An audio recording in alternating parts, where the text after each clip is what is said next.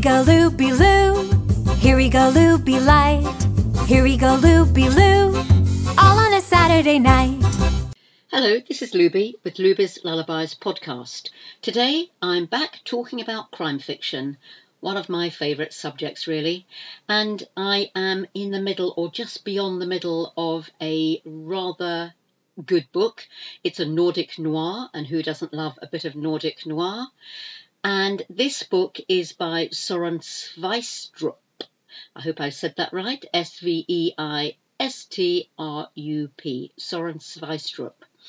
He is a Danish writer and producer and is internationally best known for creating the remarkable TV series The Killing and for this outstanding debut crime fiction novel, The Chestnut Man, which I will be talking about probably in my next podcast.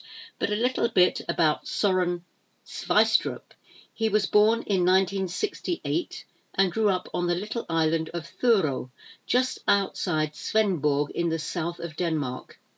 He obtained a master in literature and history from the University at Copenhagen and studied screenwriting at the Danish Film School. Eventually, he joined the Danish television and wrote several TV shows for them, including The Killing, which won various international awards and sold in more than 100 countries. Sveistrup has also written the screenplay for Jo Nesbø's The Snowman. In 2018, he published his first Scandi-noir novel set in Copenhagen, The Chestnut Man, which became an immediate success and was awarded Best Danish Debut of the Year. So this is now available in the UK and came out, I think it was published in January, so it's fairly hot off the press. And it's been translated by Caroline Waite, which is a good translation. You don't feel it's been translated.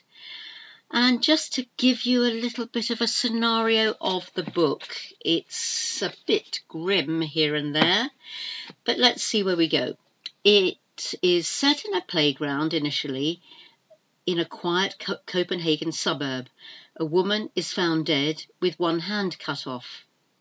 Above her hangs a small doll made of chestnuts.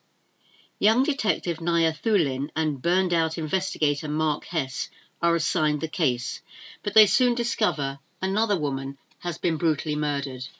This time, both her hands have been cut off, and it gets even more descriptive than that. So, it's a bit of a gory whodunit. It's about also a grieving couple for their teenage daughter who has gone missing the year before. And somehow they find that perhaps, we don't know, but perhaps the cases are linked in some odd way.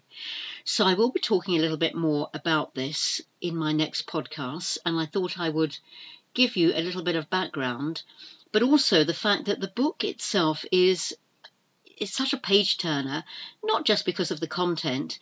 The chapters are very short and there's a lot of activity in each one, and it tends to be on the move so much so that I find myself having to I'll just read another chapter, and then I've read quite a few chapters, and then I think, I have to finish a bit more, and by now it's about 1:30 in the morning and I'm still reading or falling asleep over the book, which is not good.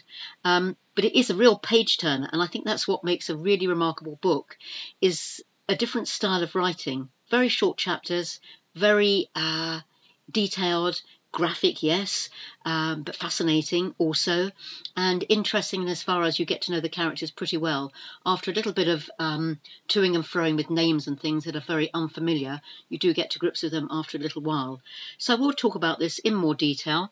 This is the book called The Chestnut Man, and I recommend it. I'm not finished though, so I can't speak about it until I really, really finish it totally. Thank you very much for listening. This is Luby at Luby's Lullabies podcast. Listen out for my next one. It will be broadcast fairly soon, I think, by the sound of things. And thank you for listening. Goodbye.